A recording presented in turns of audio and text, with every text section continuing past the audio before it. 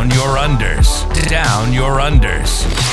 Review and dissection of content from some of the sharpest minds in the game. Hosted by Adam Camilleri. Art of War. Down Under.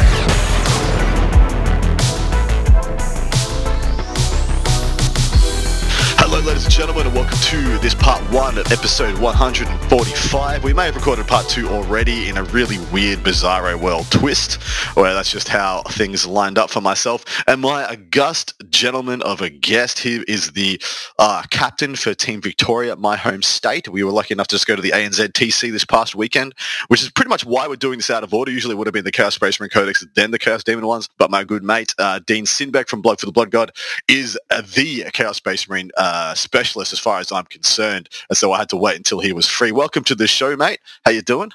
Yeah, I'm doing fantastic. Thanks for having me on. My absolute pleasure, mate. Tell us a little bit about yourself, Dean. Why should people give to Bob to your lovely wares? Okay, so I guess probably when it comes to Chaos Space Marines, I'm one of the most obsessed players that you'll find. Good work. Very good work. I've been playing them pretty much exclusively all the way through ninth, so I've obsessed on it really hard. I've got some pretty good results with them as well, so I've got something to back that up. But it's definitely one of the codexes that I've gone through every little nook and cranny to try to find any power that we can. So exactly right. And you haven't abandoned them when they took a couple of hits, although you have been playing a bit of World Eaters because that is your, stock in trade, Bloat for the Blood God. Yes. Card the Betrayer is your logo, so, you got to go. Yeah, pretty much. Got to go where the branding takes you at times. But despite that, I mean, you just played Black Legion to some pretty great success as our captain the weekend just gone. So, yeah, absolutely do have some really good results to back it up. So we are doing the Chaos Space Marine Retrospective. This is a big, old, thick, juicy book with Legion rules for all of the Legions and then Bile and Red Corsairs as well. To that end, we're going to be doing things a little bit differently from our usual retrospective. Like, we're not going to go through the Black Legion stratagems. What do you think, Dean? The Black Legion relics. What do you think, Dean? That kind of stuff. We're just going to do the whole Legion as a package, and I'll be leaning heavily on my good man, Mr. Sinnbeck, for the hot takes. Over and above that, Art of War Down Under is a 2-part podcast, and right now we are into the retrospective lookbacks at this lovely 9th edition when it's all said and told. I think I've got 2 or 3. I think I've got Votan, Guard, and World Eaters to do, and then I'm done with these codexes, and then hopefully if there's still time we'll do an episode or 2 recapping and retrospectively looking back at the edition as a whole, but we do not quite know when this 10th edition will be dropping. If you want the part 2 of this podcast, you can jump over to Patreon, Art of War Down Under. That is the only place you can find the part 2 here, which Dean and I have already recorded. And the first part of that recording was us reviewing the Chaos Space Marine faction focus that came out for Warhammer Community. We deep dove that and discussed it at length. But Dean, feel free to plug yourself. Where can they find you and what you do? So I've got a YouTube channel called Blog for the Blood God, and on there I do tactics stuff, I do reviews, I do podcasts similar to this one. I do all kinds of different content, all focused around Chaos Space Marines and Chaos Demons a little bit, and World Eaters increasingly as well. So if those factions are something that you're into, which I assume you are by the fact you clicked on this video, then check out my channel, and I've got a whole bunch of different content that I'm sure you'll be interested in. Fan-freaking-tastic. So jumping in to this Chaos Space Marine retrospective, where are they at right now, mate? Your first impressions, wrong way around, brother. What were your first impressions? Yes, what were your first impressions of this codex the very first time you had absorbed it cover to cover? So the first time I looked at it, I sort of viewed it as a bit of a side grade from the previous codex, which I believe we were on this very channel discussing it when it did first come out. Correct. Because I was getting decent results with the Emperor's Children in the previous codex. And all of my tricks that I was using to decent success there were all taken away from me, but were replaced with some different ones. So I was like, it's a bit of a side grade. I think a lot of people thought the previous codex was really bad, but that's just because they didn't give it a proper look in. And then I think a lot of people had a similar approach to this codex when it first came out. They thought, compared to some of the other stuff that was out and about at the time, they were like, yeah, it's just not that powerful. But again, it's a very deep book. There's so many combos in there that if you really do give it the time to pull it apart and test out all these different elements, it turned out to be a really, really good book. Yeah, I kind of agree. I feel like it was a little bit lacking in the data sheets, like the inspiring data sheets. These are units that I really want to take and could get excited about. But like you said, the combos have always given a lot to the people who respect and like that and get that part of the game gets them going. Because you just look at the layers you can put upon them. And this was it was echoed in the previous book as well. Like you're talking about the Emperor's Children, the sheer layers you could lay upon the Noise Marine chassis, the Noise Marine data sheet was obscene. Absolutely obscene. Same for Possessed as well. Whereas in this one, it was very similar, but built upon different metrics, But when it first came out, I was a little worried it was hollow for the fact that I thought there was only certain metas where it could thrive, and most of those metas involved it getting mileage out of its combat jank, fights first, fights last, all fighting on death and bile, and all the interactions therein. And I've been proven wrong that it is not just that one-trick pony. Where are they at now, mate? I think as a community, we've kind of refined the Chaos Space Marines down to a few key play styles. The one that I've gravitated to the hardest is the Black Legion Terminator Abaddon build. Yep. Just because those Terminators, like, yes, it's almost 1,000 points worth of investment in that one unit, but that unit does so much that it really does pay for itself over time. And Abaddon himself pays for himself almost every game. Yeah. So it's a heavy investment, but if it's one that you have the courage to make, you can be greatly rewarded for it. Well, it's very similar to where Tau are at if they want to go all in on the Crisis bomb, yeah? Like you have the one Crisis brick, you max out the drones, take the requisite commanders and other supporting bits and pieces. You find yourself 1,000 points in the hole, but you get to a table and your opponent has 0% chance of killing that unit. That unit just, what I like to say, runs the table. It controls and dictates the game, dictates the board. So I think they're at a very, which is really interesting when you have a Black Legion versus Tau matchup. It's like who really runs the table, mate? Who really runs the table? Who run part of town? Anyway, jumping into the detachment abilities, which is the first page we are going to start this review upon, and the only real relevant rule, unless Dean tells me otherwise on here, is the Slaves to Darkness rule, which is pretty much denoting which legions, which whatever's can ally with who. And there's pretty much it's a very thematic rundown of, Khorne with World Eaters, Zinch with Thousand Suns, etc., etc. Is there any spice here? Has this been a good rule for the Chaos Space Marine player base? It's been fine. It's somewhat confusingly written, and we really noticed that when Cogs of Vashdor came out, and you realize that the way that those keywords interact has some weird implications for, like, for example, you can make things Emperor's Children keyword without making them an Emperor's Children Legion detachment, which then means they gain the Slaaneshi keyword, even though they can't take access to the... It became quite unwieldy, and I feel like they could have done a much better job of making that nice and clear. All they needed to do is be like, hey, Emperor's Children, Slaanesh model, Slaanesh keyword, Slaanesh everything. That's it. Has to be the Slaanesh model from the Slaanesh line. You can almost key it to the model. Because what happened was we had Emperor's Children, which was ostensibly one of the more powerful ways to play upon release, being allied with Zinch demons, and by the word of the law, you could do it. But my lord, do we know it was not intended? Yeah. So I think that detachment, like construction rules were a little bit janky, but I mean they serve their purpose, and by and large, it worked fine. Exactly right. All right, moving on, we're going to jump into the legions. The first of which is the Black Legion, which you yourself have said has been the best one all along. Give us the rundown here. What is good about this Legion package? Because that's what we're going to talk about them as a single package. What is good about them? What is bad about them? And what are your hot takes? Well, so like you said at the start, one of the areas where this codex was lacking is the data sheets, right?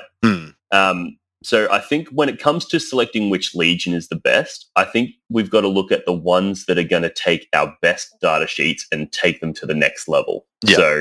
Or which ones are going to have the most combos that are going to be able to take an average data sheet and make it particularly amazing. Or well-rounded. Yeah, exactly. So it's like you can't... If there's something that just makes everything a little bit better, that's not really going to cut it. I think you need to have something that's going to take one particular thing and make it god tier. Yeah. Maybe that's just my play style coming through, but I feel that with the Chaos Space Marines, with their data sheets being as average as they were, they needed more than just a slight buff across the board to get where they needed to be. And as for Black Legion, I think they did that better than anybody else. So their ability to have Abaddon, who was one of our best data sheets, and also healing Abaddon, and also giving advance and charge to Abaddon and fights on death, like all the different things that Black Legion exclusively can do with Abaddon, made him absolute next level. And also the Terminator brick, which you'll notice is a pretty consistent theme throughout multiple different legions. They're different versions of that Terminator brick. All of them have pretty much the same durability buffs, but the Black Legion one, being able to get full hit and wound rerolls from Abaddon on those Terminators, means that their shooting is actually terrifying and their combat is actually terrifying to the point where, there's just craziness going on there. Well, that's exactly right. When the first time I got charged by the Terminator brick, I was like, is that it?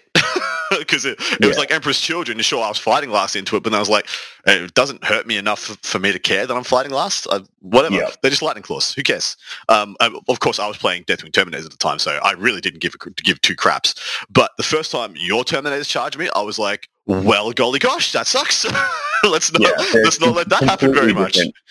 Not to mention that the Black Legion have the Veilbreaker plate, which is a relic that allows you to teleport those Terminators. Exactly right, yeah. So that means that you've now got, it opens up so much power out of the Terminators because it means you can Alpha Strike with them, but it also which then means your opponent has to deploy with that in mind. Yep. But it also means if you choose not to Alpha Strike with them, you choose to just move up and use that reroll hits and wounds shooting from all of those bolters.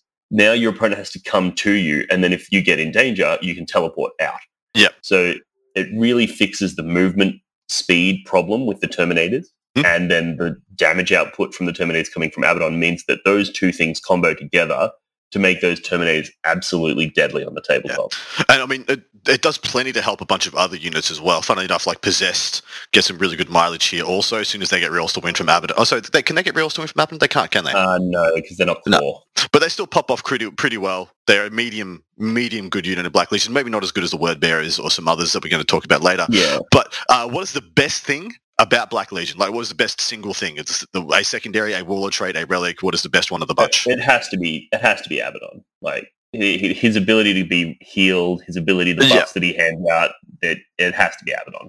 And he has one regular warlord trait, and then he gets two from the Black Legion traits. Yeah, is that right? He gets three Black. He's got three warlord traits listed, so you spend the 1 CP, you get all three of them. Yep. But one of them is tethered to the Black Legion, which I believe is the reroll wounds.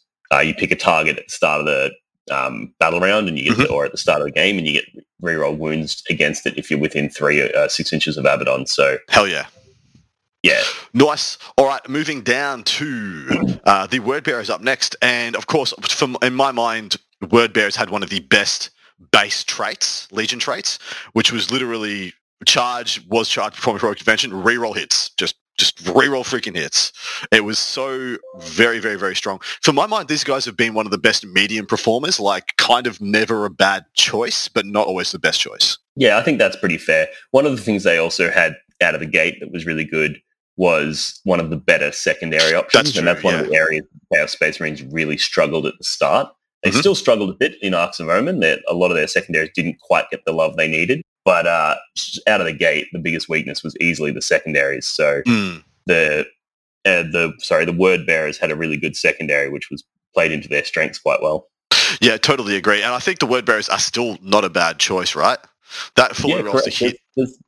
There's a few interesting builds with the Word Bearers, a few different relics.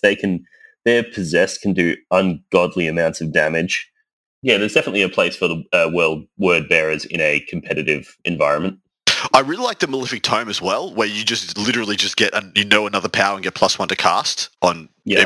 It really helped even out a lot of the issues, especially when you're into a psychic matchup and you just need to push through your debuffs. As for the Word Bearers, do you think they are a upper legion, middle legion, bottom legion?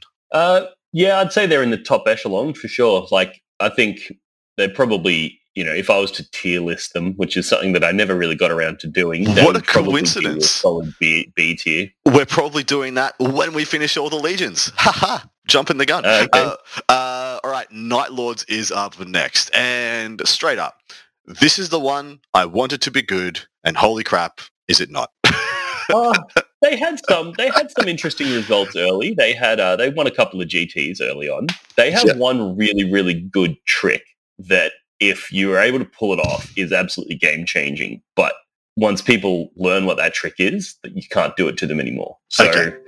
And that was they can deep strike something turn one. So you could take your Terminators and you could deep strike them turn one, which was something that was unique to the Night Lords. Yep. And then they also had a 2 CP strat that basically meant enemy infantry units can't fall back from you. Yes. So what you'd do is you'd deep strike down, you'd charge one thing, make sure that your pile-in tags another thing, and you do that turn one using the classic trick with the Master of Possession stabbing and resurrecting someone. And then you'd tag something else and you'd force it so that can't fall back. So now your opponent can't shoot those Terminators that are right in their front line from turn one. Yep. And then in your opponent's turn, you kill the thing that you tagged, and then you're free in your turn to go charge and do that again. And you can basically just rinse and repeat. And any shooting-based army doesn't stand a chance. Yeah, I love that trick. And like you said, though, as soon as people know it's coming, it's like the Night Lords. If you don't know, if they don't know about their tricks, they're going to hurt you. If they don't know they're coming, they're way more scary. As soon as they pop up, you're like, oh, you're just regular dudes with some kinks. yeah, pretty much. Overall, though, it's one of the lesser legions, unfortunately. Yeah. Yeah, it's one of the lesser ones, but not by much. You know, they've got a few interesting relics in there. There's a few interesting warlord traits. You know, I took them to VTC and I only lost one game with them, which was against Knights. Nice. And like you said, that was just because the Terminators hit the Knights and bounced. And that was actually the tipping point when I realized I need those rerolls from Black Legion. Yeah. Fair enough. All right, next up is Iron Warriors. Now, I have been on the receiving end of some Iron Warriors, and I was pretty impressed. Like, generally been pretty impressed with the Legion, but it's never really caught fire. Why is that?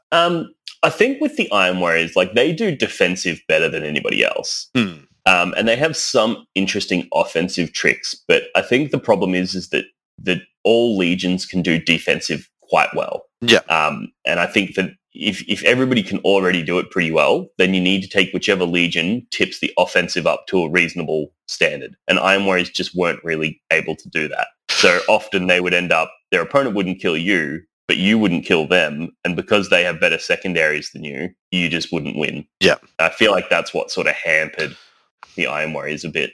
And also, they've got so many things that buff vehicles. And I'm just sorry, none of the vehicle data sheets are worth it, really. I mean, you could. Yeah. I loved and enjoyed and was right there for the triple brass corpse, the Lord of Skulls, all those things. I am right there for those. But as soon as you get below those, and those are memes, they're like go first, get everything off, and you're good to go memes.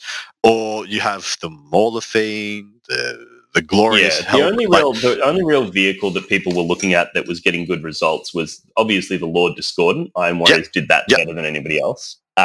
There's an interesting case to be made for their Land Raiders because their Land Raiders are T9 and you can make them neg1 to be wounded. That's fair. That's which big. Is just rude. So rude. But it was basically, it was either the Lord Discordant, their Decimators were pretty good. But Decimators are pretty good for everyone. So there wasn't as much uniqueness to the Iron Warriors that made them interesting. Not enough, at least, for people to sort of get those good results with them. I agree. But, I mean, the baseline rules are just good. But, yeah, like you said, and like we said, the data slates just kind of let them down. If you had a better data slate to put their rules on, they would pop off really, really nicely. All right, next up is Alpha Legion. So, we're talking about meme lists. Well, you got a meme secondary, baby. Dude, that secondary, so much fun. I can't remember the name. I think it was either Radicalism or it might have been Ratcon, one of the Ballarat events. I remember when we reviewed the Codex and I challenged you to pull this off on somebody. Like, I'm like, and you cannot do this. You cannot tell somebody about this and then do it to them. I think the gauntlet I threw at you, and you freaking did it, you crazy SMB. So it was actually first round. I went up against a Dark Angels player. And I had the 2 big units of Warp Talons, which could pre-game move 12 inches and then turn 1 move a further 12 inches. So they're basically in your deployment zone turn 1, charging things. And basically with one of them, I just charged, tagged all of his front line, and Warp Talons prevent people from being able to fall back. So I basically locked him in his own deployment zone. And then that second unit of Warp Talons just went around subverting objectives. And I flipped both of the objectives that were near his deployment zone. I think we were playing the Scouring. Yeah. So there was the 2 right next to his deployment zone, and I flipped both of them. So the only way that he could get points was to fight my Terminator unit for the central objective, and he's just like, this is ridiculous. He scored no primary all game. As he shouldn't have. Like, this. So for those and I warned him. I was like, just so you know, I can flip objectives. He was like, oh yeah, cool. And what you mean by flipping objectives is you turn it off for them. They can no longer score points off that objective. Yeah, they can't do actions on it. They can't score secondaries from it. It's for them, it doesn't exist. But you need to have pulled off an action on it yourself. And it was usually pretty hard to do on their side of the table, but you did it, you crazy bastard. Anything else really cool about the Alpha Legion? Not really. They've got that passive neg-1 to be hit Legion trait, which was actually surprisingly good if you're playing on a table that doesn't have much in the way of dents. You know, you can make Tau's life pretty hard. It can make Guard's life pretty hard when everything's just negatives to hit. And they had a few interesting tricks, like being able to take things off the board, put them back in strat reserve so you can bring them down later, which makes achieving things like, you know, retrieve battlefield data much easier, because you can just go, cool, I'm just going to hold my home until I don't need to hold my home anymore, and then I'm going to teleport over into your backline and get my behind enemy lines and retrieve battlefield data at the same time. So they had some interesting tricks. They were a lot of fun to play, but probably not necessarily competitively viable. So this is the other side of the coin for why I kind of didn't love Iron Warriors. Once again, I really enjoy the rules, but the Legion trait, so it was pretty much identified very quickly that Chaos Space Marines had a shooting problem, as in they didn't have a good shooting platform. Outside Noise Marines, and then Noise Marines in exclusive, you know, you can only take a certain amount of them before your army started losing efficiencies. And, you know, they only had a couple of weapons that were good most of the time. It was the Blast Masters were pretty much the only weapon that you could take in a Chaos army that was good against everybody at the time. Apart from that, like, Blitz weren't it, Forge Fiends weren't it, Havocs weren't it. Everyone tried everything. We're just like, well, I get this one gun that I can take one of per 5 guys. Congrats. It feels pretty awkward. And then you look at the Alpha Legion trait, and you're like, well, if I'm not playing an army that has good shooting, I'm playing a combat army. Therefore, I need to get close, so being 12 inches away to get -1 to hit isn't a thing I'm actually benefiting from that much.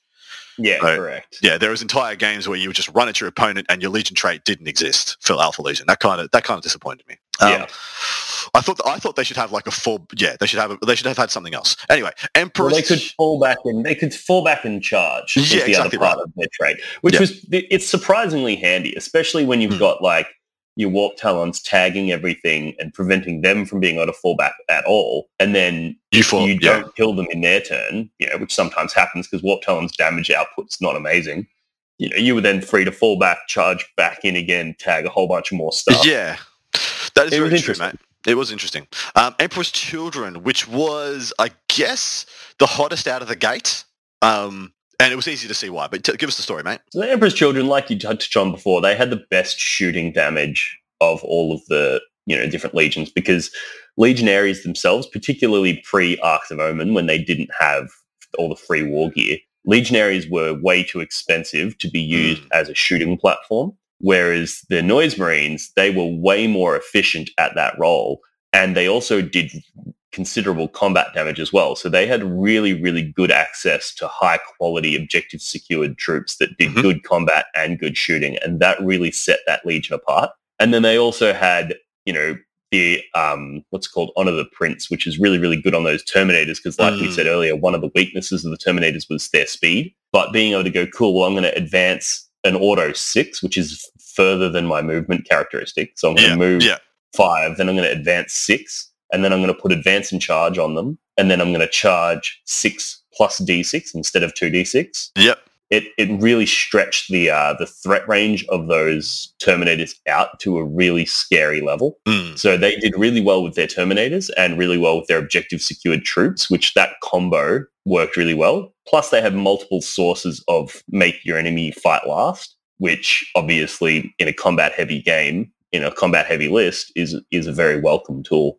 Absolutely agree. And they had some really good strats. Was excessive violence, command phase, if your army is engaged in either wanton destruction or massacre, infantry units from your army, next command phase unit, they go to wanton slaughter. I can't remember which one it is. Was it combat elixirs, +1 weapon skill, +1 strength? That's it. Combat elixirs was 2 CP. Yeah, they had some good strats. I can't remember which one it was. Yeah, they had some of the best strats, yeah. They had the 2 CP Feist Last as well, which of course is just busted. But yeah, undeniably, I think they were the hotness out of the gate. Where are they at now? They're still pretty hot. They got hit pretty hard with the points increase of Mark of Slaanesh. Yeah. But at the same time, they kind of got a buff on that because Noise Marines have that built in, already paid for. So, acknowledging that Mark of Slaanesh is worth a lot more, but then simultaneously not making their core troops pay for it. It's not necessarily a buff, but it's an acknowledgement of the powerful position that they were already in. Yeah. I think, the Emperor's Children is still absolutely one that you can do serious damage to your opponent with. Agreed. All right, jumping down, we have the next two, which is Red Corsairs. Now they've got a baby little 2-page spread. They have Advance and Charge, which I think I played you when you were running the double bike bricks that were Red Corsairs, and I was actually pretty impressed with the Nurgle one. Not so much was the Khorne one or the Slaanesh one. Yeah, so that was actually the result of one of my Patreons reached out to me, and he basically said he really, really wants to play Red Corsairs. That's his passion. Mm-hmm. He really wants to make them work. So I spent a fair bit of time digging through them for him, and I did a battle report with yourself. I went to a tournament, took the Red Corsairs to a tournament to see what I could do with them. And came up with a few different list concepts. Their main skill was that their bikers were crazy. Yeah. Because obviously they get Advance and Charge army-wide, so those bikers are now moving 20 inches and then charging things. And then they had two really interesting stratagems. One of them, I think one of them was tied to a Warlord trait. But either way, there was a way to shoot and then move again with your bikes, which meant you could tie in your opponent, you could box them in. Bikes have nice big bases, so you could create these big areas of denial. And then the other one was to fight and then move immediately after, before your opponent strikes. So what I was trying to do was have this big Nurgle unit that's really, really hard to kill. Becomes toughness 6 with neg 1 to be wounded with the Black Rune, so really, really hard to kill. And that would be my one that would move up, shoot, and then move again and create a big blockade and just tie your opponent into their deployment zone. And then I had a Mark of Khorne one, which would go in, hit something really hard with, it had the Black Mace, Mark of Khorne, real high damage output, and then it would run away. Yeah. So you basically try to block them in with one whilst hitting them with every turn. You just hit them and then move, and then hit them and then move, and then hit them and then move. And that was the sort of game plan. Unfortunately, that Mark of Khorne unit didn't hit anywhere near as hard as you would expect it to. It really didn't. I think I just used Transhuman, and it did nothing. It bounced, which is a bit of a shame. But overall, I think Red Corsairs is one of the unexplored chapters, legions. Well, it's not a chapter. Yeah, it's very underexplored in the grand scheme of things. I think a lot of people, they look at it and think, it's only got 4 strats, 4 a couple Warlord traits, a couple rogues. So they think it can't be good, but there's actually in those rules, there's a surprising amount of depth. Agreed. Well, I think the players who would have played Red Corsairs just went to Emperor's Children and never moved on. Like they went and either left the faction or they because when you look at just Emperor's Children gives you the speed in the Honor of the Prince, like it gives you the speed that you're getting from Creations of Bile Red Corsairs to some extent, but then it also helps you be well-rounded by giving you access to Noise Marines and et cetera. Whereas Red Corsairs is better, faster across the board, but it's much more linear. You don't have as much of the jank. So I think that's what happened. People just would have played Red Corsairs, just went to Emperor's Children and never really jumped over. But give us the lowdown on Creations of Fabi B. So Creations was the first one that I started playing around with when the Codex first came out, just because that always fighting on death. I was Busted. I know that a lot of the top tier players in my area were combat players. So it was a bit of a meta pick in a way, where I was like, you know what, the ones that are going to be at those top table games, they do their magic in combat. Yep. So I want to bring a list that is going to be hard for them to crack. And those fighting on death things just means that they can't reliably charge you and expect to live. So Creations of Bile were really good. And they also had the stratagem for Advance and Charge. So they kind of get to play what the Red Corsairs game at the same time as playing this +1 movement, +1 strength, and fighting on death was just that. I just looked at that and I was like, how could you even imagine picking a different legion over this? It's so good. Dude, it was one of the best chapter traits. It was one of the best whatevers you want to call it we had ever seen at the time. Because +1 move and +1 strength would have been good enough to be White Scars at the time. You know, when that Codex first came out, that by itself was good enough to be the White Scars trait. And this is when I looked at the traits, I was like, wow, we've really progressed in this edition, haven't we? Where this is now like a pretty good one.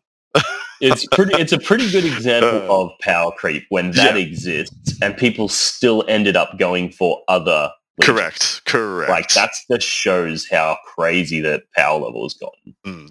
Exactly right. So Creations of Bile had its heyday. It was probably the best teams list that you could make for Chaos Space Marines until its nerf. When it got nerfed, what changed? So when it got nerfed, the main thing that they got hit with was that now they only fight on death on a 4+. Yeah. Which I actually put out a video at the time and I stand by it. It's not as big of a nerf as people think.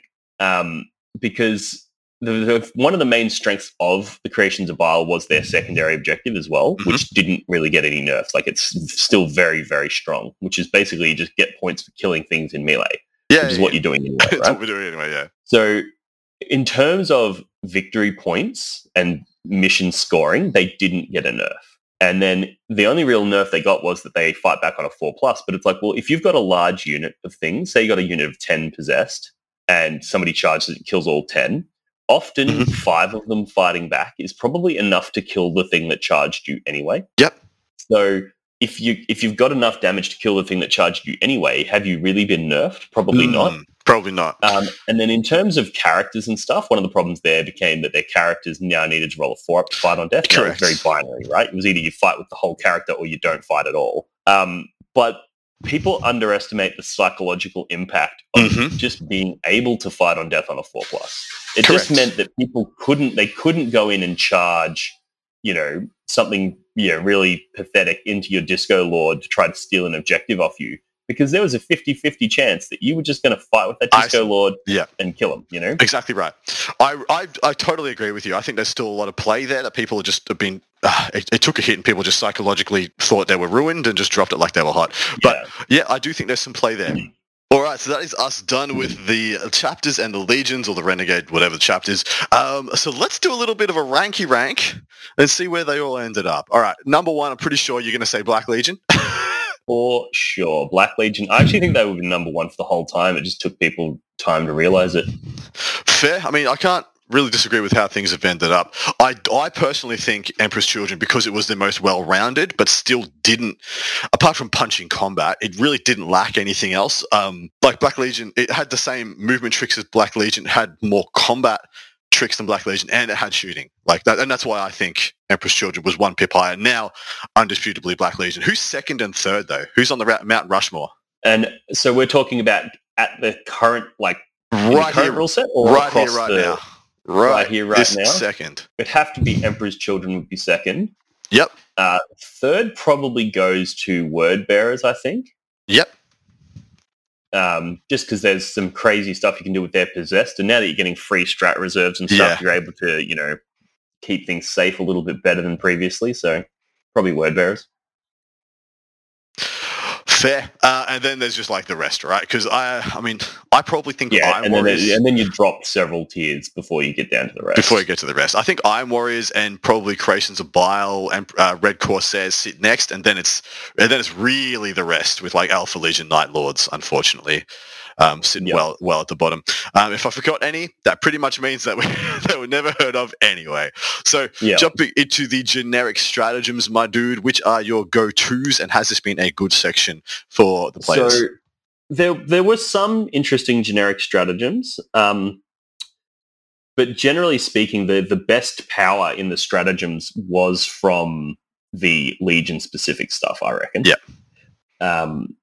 There's some of them like the Demon Forge was pretty handy, like getting +1 weapon skill and ballistic skill on your Demon Engine. Sorry, I'm just trying to pull up the stratagems now so I can just scan through it and not get the words wrong. Yeah, people didn't take many Zinch Sorcerers, despite the Great Sorcerer being a really good spell. Was it Scorn of Sorcery for, the Khorne? Deny was always a good one if you had one. That was pretty handy, but that was also very swingy, and that almost never worked for me. Yeah, Veterans of the Long War, even though it went up to 2 CP, it was still one of those things that could really turn your damage output up, so that was pretty good. Getting that +1 to wound. Getting 1 CP for +1 to hit on your Terminators or your Chosen, that was really good, because Chosen were pretty solid rock stars the most of the time. you are right. For the most part, usually I can like scroll through this section and I find 2 or 3 that I've been bad touched by in the past. I can't really find any in this section that have really... Yeah, except, actually, no, here's one. Here's one that I bad touched so many people with. This is probably one of my favorite stratagems in the whole book. Yep. Was excessive cruelty. So that's the one where after somebody falls back from a Slanesh unit, you can consolidate or make a shooting attack with that Slanesh unit. The amount of times that would win me games that I shouldn't have been able to win, just because I'd go in and I'd charge things, but then with my consolidate moves, I'd make sure that I'm within 3 inches of several enemy units, and then they'd go to fall back, and I'd be like, yep, cool, have you finished your fallback move? And they'd be like, yep. And I'm like, cool, 2 CP. I'm now tagging those 2 units. Yep. So now they either have to stay in combat with me, or if they haven't moved those units yet, they can fall back with them as well, but it means they're not shooting me with any of that stuff. Correct. So that was a really, really good stratagem. If you could pull that off effectively, that was game-changing. And that was the generic stratagem, so that wasn't Legion locked. Yep. I do, for the most part, I think it's pretty weak, though. The stratagem section is pretty weak. Yeah. Like, there isn't a build around. There aren't any, like, every turn. I mean, the one you just described is game-winning when you can leverage it, but it's very T's and C's heavy, very terms and conditions heavy. Like, they have to be falling back with other units about. You have to do it with a unit that is relevant shooting or tagging-wise. Yeah, there is a lot of T's and C's there. Like, I mean, against an Orc army, they're like, do it. Do it, man. Exactly. Waste your CP. There's a lot of times where that just doesn't work. So I think the strat section kind of sucks. Yeah, it was a big stratagem section, and there was only a couple in there that were particularly relevant. I think the Legion... Infernal Engine was all right as well. Neg 1 damage on your demon engines. That allowed for some pretty spicy combos, but that was one of the things that the Iron Warriors lent on with their Lord Discordance, being able to just go, cool, he's neg 1 to wound, and he's neg 1 damage, and he's got all these different 5 pains, and they play very similar to those Orc war boss dudes on those big squig guys, squig bosses or whatever they're called. Squigosaurs, they play very similar to that, where they just see this character that does massive amounts of damage and is practically unkillable. Yeah, wrecking ball through people's lives. But it really, all this really pointed out to me was just how much more power they put in the Legion stratagems, than they did in the base one. But anyway, which I'm glad they did it that way. To be honest, yeah, me too. I'm glad they did it that way. All right, Marks of Chaos. This has been a sticking point for so many for so long. I would like to say I'm unhappy that so many of the marks were not worth taking, and that pretty much Slanesh ubiquitously was the one of choice at all times. Yeah, correct. I mean, literally, most of them, I just look at them as something that Abaddon gets. Because it's something that nobody's going to pay the points for, but Abaddon has all 4 of them. Correct. I don't think I ever saw Mark of Nurgle taken outside of if you wanted to take one of the relics that was locked to Nurgle. That's the only time you'd put Nurgle on something. Similar with Khorne, similar with Tzeentch. They were basically a tax that you'd have to pay if you wanted one of those specific relics. And then all of a sudden you realise you're paying CP and points for your relics, and you're like, ew, that's yuck. Which, I mean, to be fair, some of the relics are definitely worth the points and the CP. That's true. It is still one of those things where it's like everybody else gets amazing relics just for CP, but we had to spend points as well. It actually really bothered me that they never rebalanced these to make them more appealing, because, I mean, just looking at it right now, like, who cares? Slanesh, 100% all the time, the best stratagems, the best litanies or spells or everything was the best for Marcus Slanesh, and it kind of pissed me off. And for that reason, the fact that there's only one of the 4 worth taking, I think you can say it for me if you want. The Marcus Slanesh was the best, or this section was a bust because only one. The section was a fail. The interesting thought I had on this section was it didn't strike me as appropriate that only core could take these.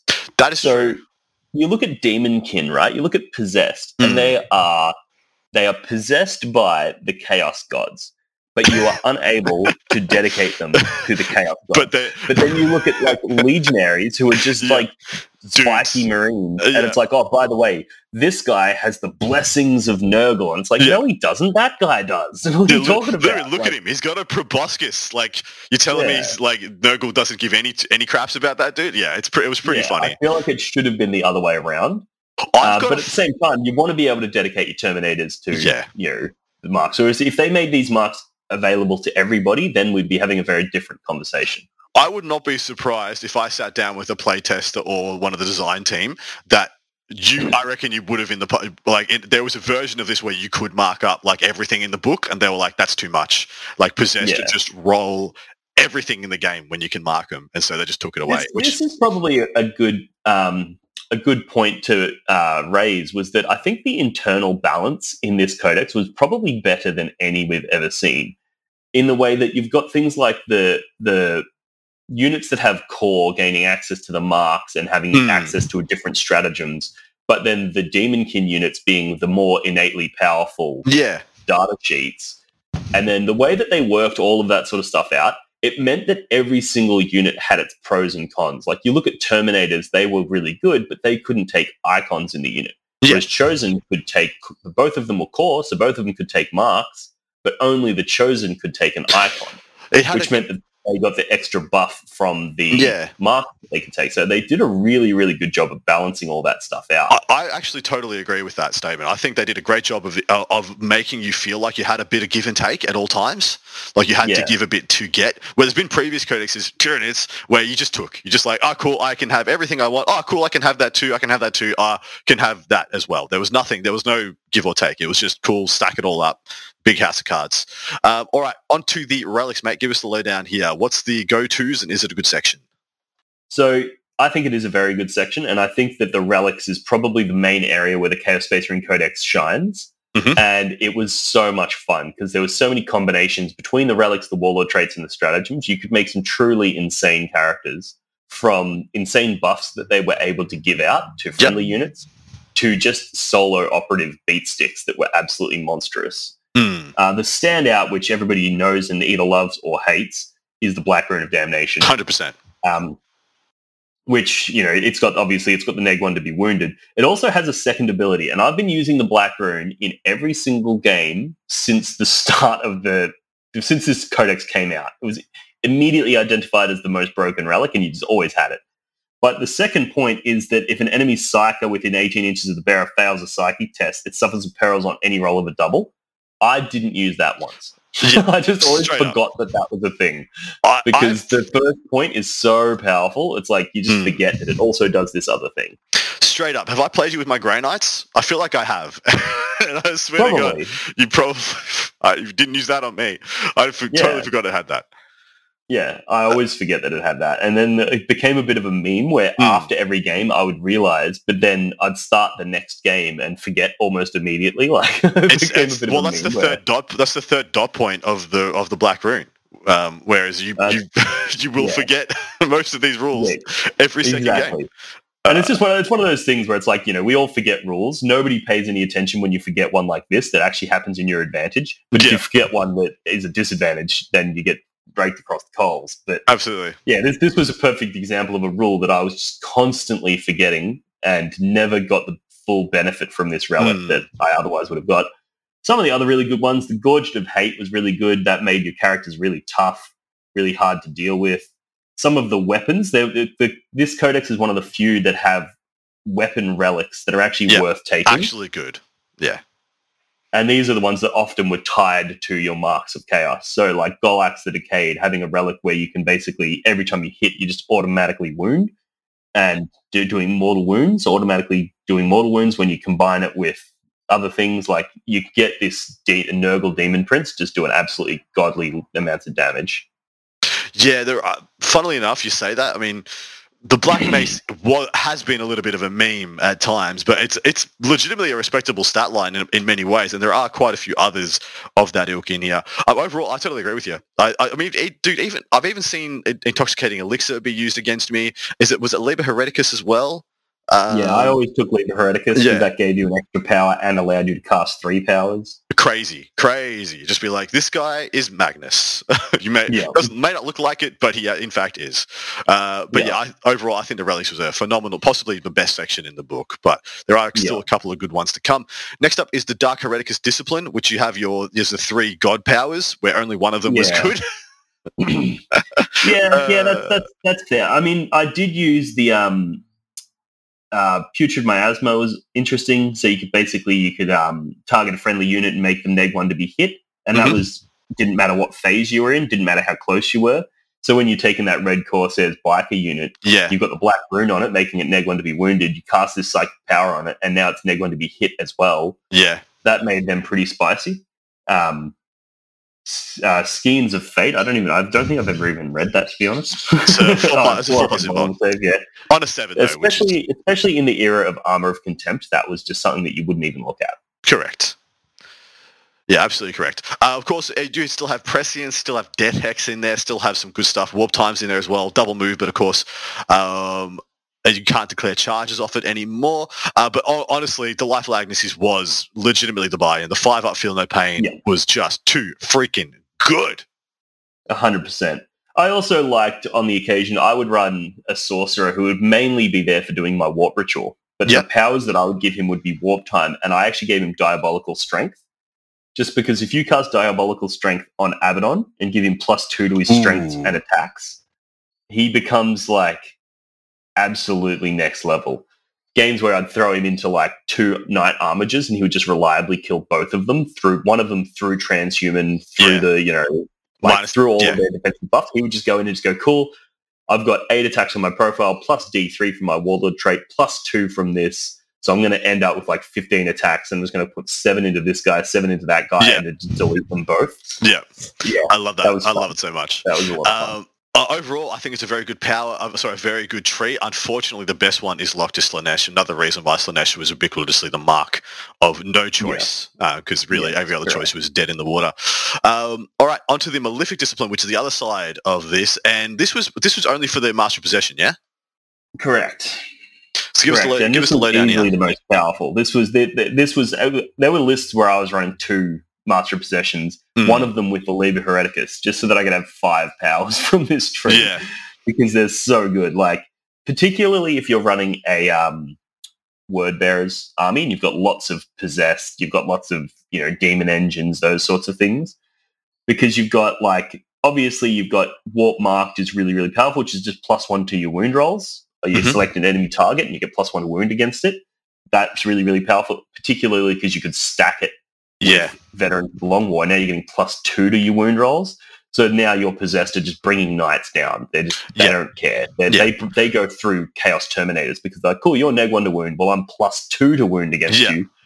And I'm going in with high strength. So I'm probably still wounding those Terminators on 2s and just killing them. Agreed. And of course, Pact of Flesh was... Pact of Flesh, I think Cursed Earth were the ubiquitous 2 that I always saw, that I was always afraid of. Of course, Pact of Flesh is the regen power. Essentially, your Master Possession is a apothecary on a freaking 5+. It always boggled my brain that it was a 5 to cast this when he's got the plus, when he's shank somebody for the plus to cast as well. And then of course Cursed Earth, given the 4-up invulnerable save to Demon Engine and Demonkin models, wasn't always relevant in every matchup, but I think Word Bearers was the one where that really shined. Yeah, definitely. And then you got Possession, which was a Witchfire. This was the one that you'd never take. It was just a different way of smiting. Infernal Power, that was interesting as well, but not really the one to write home about. The main one that I was using to write home about was Mutated Invigoration. Oh, so good. Which allows you to get your Terminators up to toughness 5, or if you're running Red Corsairs, you can get your Bikers up to toughness 6. So that was really spicy. And also, if you happen to be Word Bearers, you could add strength and toughness to the models. And then all of a sudden, those Possessed are going in with strength 6 and +2 to wound. There's pretty much nothing in the game that doesn't wound on a 2+. Agreed. It's pretty nice. It is I think it's one of the best disciplines in the game, the Malefic Discipline. Yes, it's so good. It's just buffs on buffs on buffs on buffs on regenning on buffs again. Very, very, very powerful. Possibly, if the relic section isn't the best thing in the book, the Malefic Discipline is the best thing in the book, I believe. There might be a contender coming up next in the Prayers to the Dark Gods. This is your litanies for your Dark Apostles, or your chaplain equivalents. Give us the TLDR here. So there were some interesting ones in here. So you've got your 4 god-specific ones, and this is one where the god-specific ones are actually kind of interesting.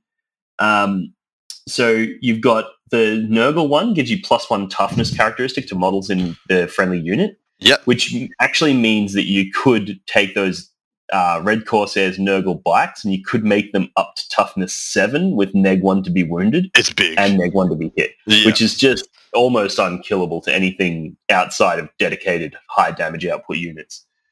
Then you had Blissful Devotion, the Mark of Slanesh giving you advance and charge, which is really spicy as well.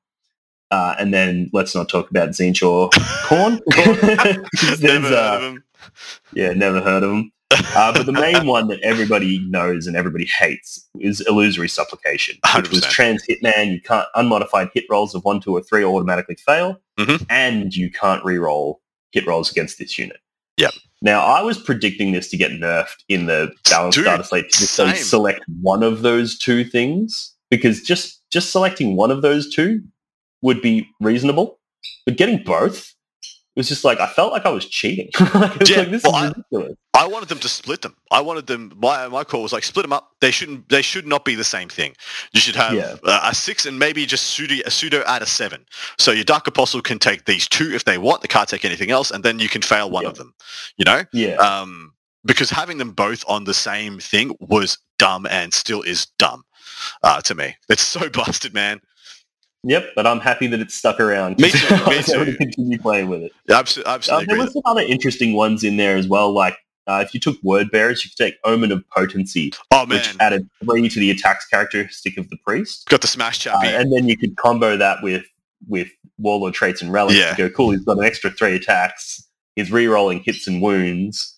Every wound he does is a mortal wound. Every 6 to wound that he does is another mortal wound on top of that. You could make this guy an absolute maniac. Yeah, I love that dude. He was such a beater. Really proud, and he's just walking around on foot. It's not like he gets to go on a bike or anything, or to have a jump pack. So it's just lol. You let me charge you with my beater. You get what you get. Smash. Yeah, it was really cool. Once again, though, like just the fact that the Slanesh keyword 1 is the best or the second best, depending on your build, just still annoyed me. Did they not look back on the book and just be like, maybe we don't give Slanesh the best option at every stage? You know, maybe we don't, because against your point of internal balance, that's one of my biggest issues with internal balance. I think the problem they've got there is that if you look at the different gods and what they do, it kind of they kind of can't give the other ones good ones, because like Khorne is like, oh, he does more damage in combat. Yeah. Like, that's never really the thing that swings games, you know. And Nurgle, it's like, oh, he's a bit tougher, but that's rarely the thing that swings games. What swings games is things that add to your mobility, and that's or things that are tricky, and those things are almost always tied to Slanesh. Narratively, perfectly said, man. In the game of 9th edition, where everything kills everything, all you need to be is first. And guess what Slanesh does for you? Lets you be first. Exactly. Either fighting first, or you're making them fighting last, or you're charging them easier, or exactly right. Or it gives you 5 up, feel no pain, because you're one of the few armies in the game that can make one unit, really hard to kill. And Nurgle doesn't help you do it. Freaking Slanesh helps. It's so annoying. That bothers me. Even Tzeentch. All right. Next up, we have the Warlord traits, mate. How do you feel about these? So there's a couple in here that were actually better than the Legion-specific ones, which was really interesting. So Flames of Spite was a real standout, which is basically just you get to reroll wound rolls, and every 6 to wound does a mortal in addition. So this could take almost any character and just make them an actual serious threat to your opponent just because of that mortal wound output. The other really good one was Hatred Incarnate, which doesn't sound amazing when you read it, which is basically just that you add 1 to the strength and attacks characteristic of the Warlord, and you can reroll your hit rolls. So it's like, okay, cool, he gets a little bit stronger. But when you have one of the relics was that every hit automatically wounds. So when you go, okay, I'm giving myself additional attacks and I'm re-rolling my hit rolls, and then I'm just all of these things are automatically wounding, that become really interesting. Yeah, agreed. So those two were good. The rest of them were kind of meh. Yeah, I didn't love that most of these were just making your characters that are pretty good in combat already just a little bit better. I mean, you'd have all the wild combos and stuff, and I do love that rabbit hole you can go down if you want to, but I wish there was a little bit more here to just be a general upping of the power of an army. I mean, Lord of Terror, if only the morale phase mattered, right? And then Eternal Vendetta is the only other aura, which just is like working with your wontons and crap, yeah?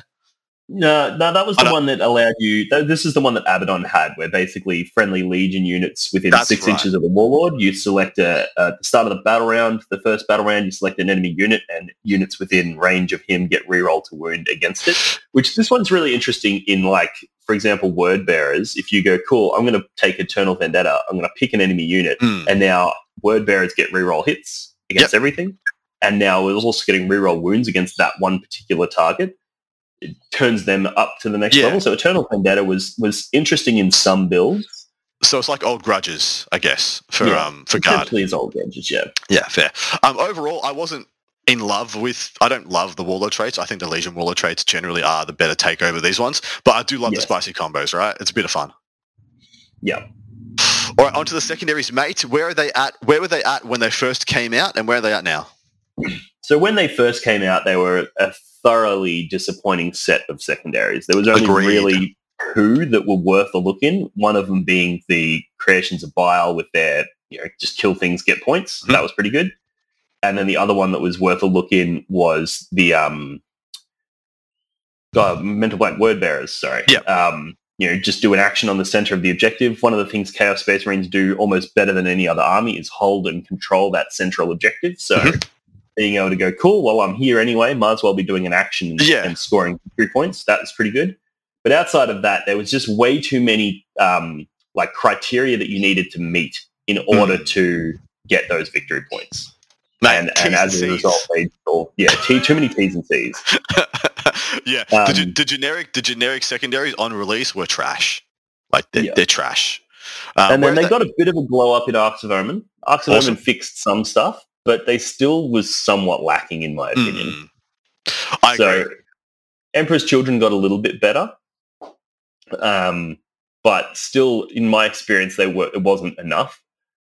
And then, Alpha Legions 1 got a little bit easier, but still not quite enough. Yeah, it's more or less stayed in a very similar position. Agreed. I still don't think they're the buy-in. I think you've just got better options elsewhere. You're a very good Warp Ritual gamer. You're a very good Banners gamer.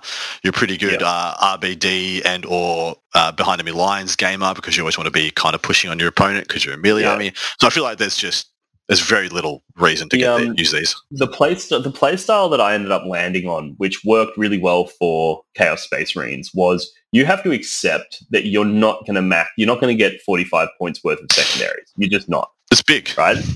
But there's every chance you're going to equal out your opponent on primary. So your game plan was around making sure that they also didn't get a 45-point secondary. Yeah. So you'd take units in your army that would not give up secondary points, try to make it as hard as possible for them to get points off you. And then at the table, you would identify one of their secondaries that they've taken and just go, I'm going to mess with just that one. Just that one. So, for example, you go into a Demons player and they're taking Reality Rebels. And you're like, okay, they think they're going to get a 15 off this, but I'm just going to spend the first 2, maybe even 3 turns just deleting all of their chaff, all of their small units, all of their fast units. And I'm just going to stop them from getting that 15. Meanwhile, we're having this fight in the center that I have an advantage in. So it's going to be hard for them to beat me on primary, and I'm going to actively mess with their secondaries as best I can. And then you'd end up in situations where you'd win your game. You might get an 80-point win, but they get a 75-point loss. And you're like, cool, I won, but it wasn't a big game. Whereas other factions, they tended to go for those big 100-point wins. They were very hard to pull off with CSM. Yeah, I think we identified that. I played you with my Dark Angels a couple of times. I was playing mostly Ravenwing. I was like, well, I unga-bunga myself to 45 on the secondaries pretty damn quick. And so you were like, well, I guess I have to figure out how to stall one of these out. And you did. Like, what you just said is just great tip for anybody playing the competitive game. Like, I deem one secondary you can harm and giving up on the others, and then being realistic about your own. Because I think a lot of people, they would play Chaos Space Marines and they'd stretch themselves too thin. They would try really hard to make sure that they're controlling all primary all the time. And it's like, well, you don't need to. In order to get your 45 primary, you can get that in 3 turns if you get 3 12s and then you've got a decent sub-primary or tertiary objective. Like, so you can spend 2 turns just going, cool, I'm just going to let this guy... he's going to fan out onto all the objectives because he thinks that's his win condition. And then I'm going to delete a whole bunch of his stuff to make it really hard for him to score his secondary objectives. and then I'm going to push back onto the primary in the later turns of the game. Or you could do the inverse of this. You could go, I'm going to go really hard in the first turns of the game, sacrifice my ability to score primary late game. Mm-hmm. And this would often depend on whether or not you got the first turn or not. If you got first turn, you'd go, cool, I'm going to go hard early in the game. But if you got second turn, you'd be like, cool, I'm going to play cagey and pick up those primary points later. And then use Focus Fire to try and interrupt their secondaries. Love it. Yeah, I think it's a great advice, even over and above this Chaos Space Marines. All right, next up we have the data sheets and data sheet abilities, and pretty much, we've got Demon Engine here, Ubiquitous, we've got Malicious Volleys, Warp Strike, who cares? What we're going to talk about is Let the Galaxy Burn. Is this the one that also gives you more hits with your flamers, or is this just the wontons? It is. So this one gives you your +2 to all your flame weapons, +2 shots, and then also your wanton destruction, wanton massacre, and wanton slaughter. Can we just all agree that this is just, well, hopefully I'm pretty sure this is going away in the next edition, so I'm happy to say this was trash. It was one of the worst named rules in the history of the game. So trash. I remember when I first read it, I was like, do I really have to play Chaos Space Marines for the next 6 months? Like, I don't want to have to do this. I don't want to have to do this. Anyway, give us the lowdown on this rule. Let's not say wanton again for the rest of the show. Give us the lowdown on these rules. I just call them doctrines the whole time. Yeah. So yeah, there's a few interesting takeaways though. Like obviously the +2 hits on your flamers is pretty interesting. But the fact that their layout was slightly different than the Space Marines, where in the first turn you got it on heavy and rapid fire weapons. Yep. Then on the second turn you got it on rapid fire and assault, and then the third turn onwards was assault and melee. It really meant that assault weapons in the Chaos Space Marine arsenal were very, very good because they basically got those exploding sixes all game long, except for the first turn. But often you weren't in range in the first turn anyway, so it really did just feel like you always had it. Yeah, I think that's a big point. I really wish that they gave, in the Arcs of Omen thing, they gave you the ability to stay in one that you wanted to. Like you could go to Massacre and stay in Massacre. I admit that it wouldn't have mattered. I think you always want to go to Slaughter as a Chaos Space Marine player, but it would have been nice for them to have the same option. So, but has this been a good rule? Because it's exploding sixes, yeah? It's just all it is exploding sixes with various guns and weapons throughout the game. Has this been a good rule? Yeah, I've thoroughly enjoyed it. I mean, coming from the old Chaos Space Marine book where you got it in melee all game long, and now it's like you don't get it in melee all game long, but you do get it on your guns. It was a bit jarring to me because I was always playing primarily, sort of combat-themed fighting. So having it in the shooting phase was something that took me a little bit to wrap my head around. But it did facilitate some pretty serious damage output on things like those Terminators when you rapid fire from turn one and you're exploding sixes and you're seeing these huge amounts of damage. And then there was stratagem so you could get the AP on them if you wanted to. So yeah, I think it was a pretty good rule. I think well. I think it's been a pretty good rule overall. Shit name. Awful name. Anyway, jumping into some of the data sheets, of course, we've already talked about Abby, who is easily the better. I mean, even when people were playing Word Bearers and Emperor's Children, where you only get like 2/3 of your Abaddon the Despoiler, he was still in every list just about. Yeah, 100%. And then they thought that they fixed him by putting him up 50 points, and I was like, oh, that's cute. Lol. Like, yeah. I'd pay 400 points for him. Like he was, especially in the Black Legion, he was just insane. It was like there's so many different ways they could have fixed him, and they just chose the stupidest one. I just adore that they overestimated the depth of the other data sheets so much that they thought there was another option. And it was just like, there ain't nothing, baby. It's Abby or bust. That's it. That's all we got. There were some interesting builds. I saw some interesting early in the piece Creations of Bile builds that just had like 3 Disco Lords and then 1 Psyker. Yep. I mean, I still think Abby, in a Creations of Bile list, Abby doesn't fight on death. If Abby kills things, that hurts your secondary objective. So there was some interesting stuff there, but yeah. Yeah, I agree. And look, Chaos Space Marines is pretty much the home of the great models with crap rules. Like, I mean, Harkin World Claimer. Who is he? What does he do? We'll never know because he's never going to have a data sheet worth reading. Huron Blackheart. Oh, my absolute bae. I love you so much. But, and the tale goes on. True. the Demon Prince and the Disco Lord were two that you'd see pretty regularly. Mm-hmm. You'd never see Fabius Bile. You'd never see Cypher. You'll never see any version of the Chaos Lord. Yeah. Like, you just, why? Yeah, why? When the Master of Possession hits just as hard, like, you just go, cool, I'll just take that. Yeah. I mean, it's pretty much been Abbey, Apostle, Possession, Dark Apostle, Master of Possession, and then whatever other crap you want. That's pretty. But those have been your three lock-ins almost. Yeah, and then that third one was either a Demon Prince if you were playing something like Word Bearers, or it'd be a Disco Lord if you were running Iron Warriors, or it'd be a Sorcerer in Terminator Armor if you were running Black Legion. In your case, exactly right. It's been the Sorcerer in Terminator Armor. There are a lot of really cool things in this book that I have not seen used yet. I have not seen a Dark Commune on the table, which essentially is like a Renegade Guard command squad, essentially. And I am still a phenomenally big fan of Accursed Cultists, and I'm waiting for somebody to just like slap down, freaking 80. Yeah, the Accursed Cultists are really good. They actually have really interesting rules, and I think there's a legitimate argument for running them. The only reason that I never got around to them is because I think they are hideous models. I think they're gorgeous. I actually just, I don't want to look at them. I don't want to paint them. I don't want to sit there for hours touching this model while I paint it. Doesn't that mean it's a good Chaos model, though? Doesn't that mean like they've hit the brief?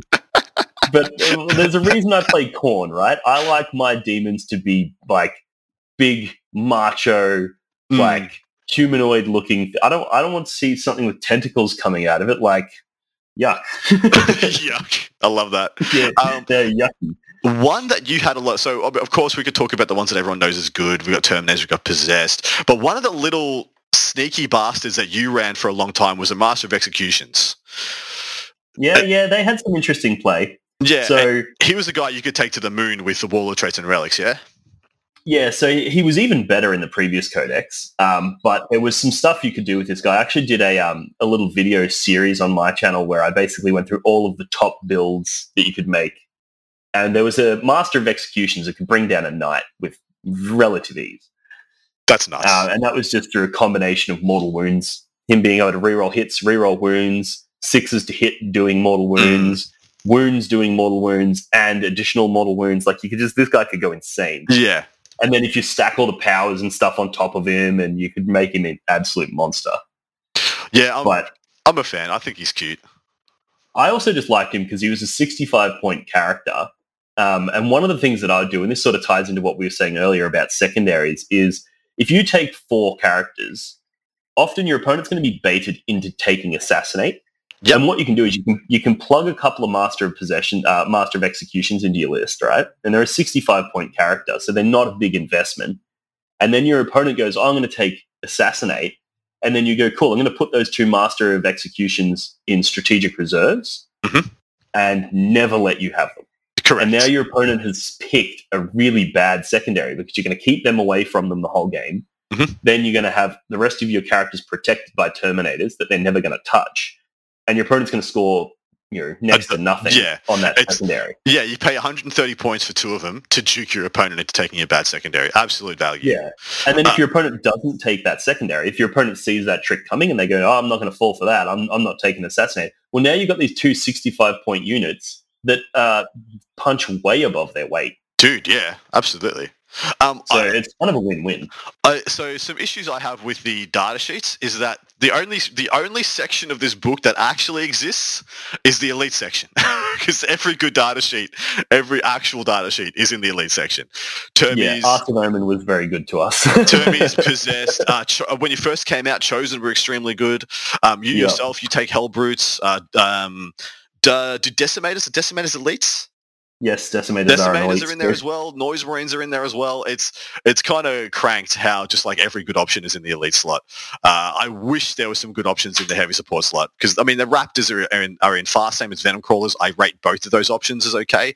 Bikers as well if you're going down that route. But the heavy support options is just a wasteland. There's nothing there.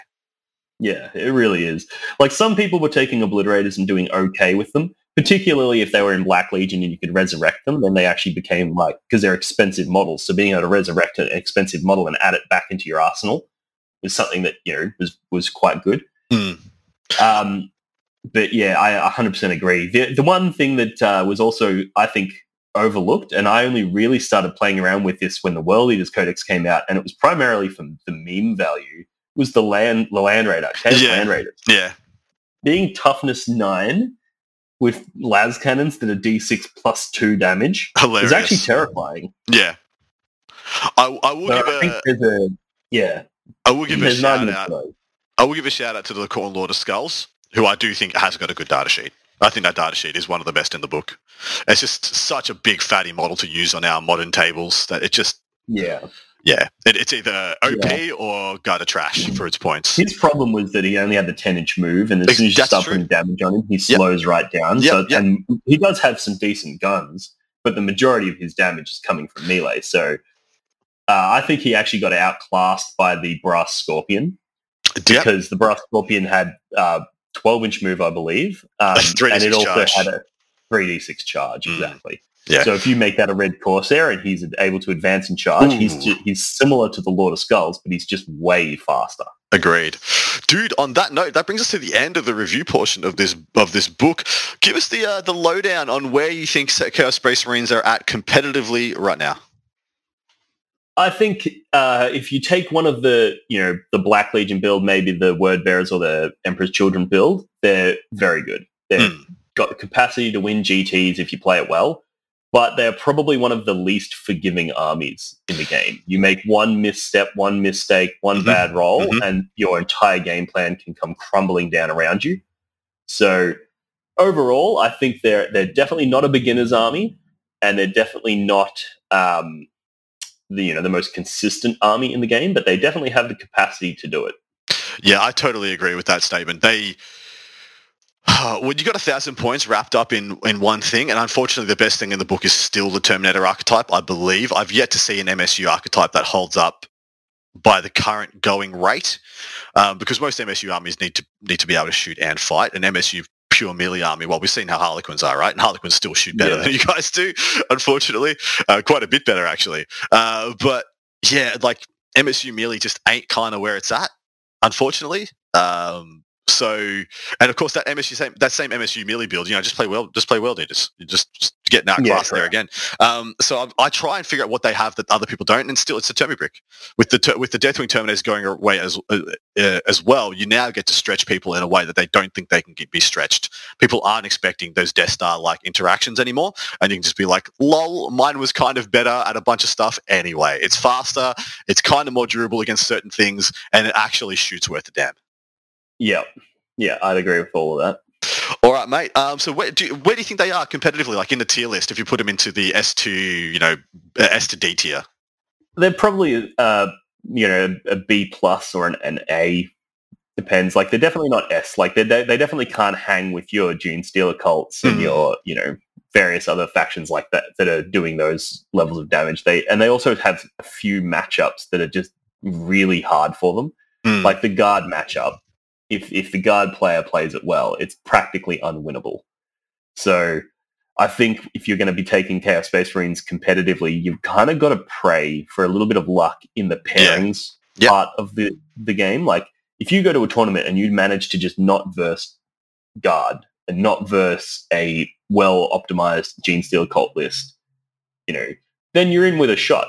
But if you round 1 get paired into Gene Steel cult and then round 2 get paired into guard, welcome to the bottom table, my friend. Bad news bears. And when two of those, guard is just making up a huge percentage of factions in representation at the moment. So dodging them is just a really hard task. Although, jump over to Dean's Patreon and maybe you can go into a bit of a deep dive on lists that can hang with guard. Because personally, that Red Corsair's Black build, where you just be like, well, at least I can coin flip you. If I go first, I can wrap and trap all your tanks.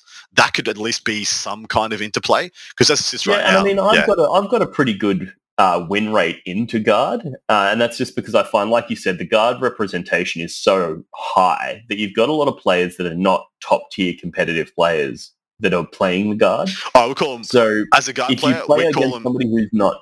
Oh, you got a name for them, do you? We call them treadheads, and they rock up just because they like their tanks and like to go the Unga Bunga, shoot the big gun, feel good, get dopamine kind of guard players. So you can beat treadheads with the Black Legion or the Emperor's Children, relatively easily. Yeah.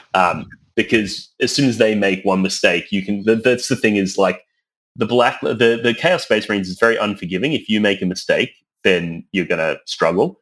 But it's also very punishing. If your opponent makes a mistake, you can really like bend them over it. So, which is something that I've found with the treadheads, as you call them, where they'll make one mistake, and I'll be like, okay, cool. I actually have a vector of attack here, and there's not much you can do to stop me at this point because you didn't put up your screens correctly, or you didn't put up your priorities. Then, Fan-freaking-tastic, mate. On that note, we will wrap this up. Please let people know where they can catch you if they want to tune into some beautiful Chaos Space Marines, World Eaters, etc. Goodness. So over on YouTube, I've got a channel, Blog for the Blood God, BLOG for the Blood God. And we do battle reports over there. We do tactic stuff. We do news reviews. We do summaries. We do all kinds of different content over there. And if you want to join, I'd look forward to having a chat with you over there.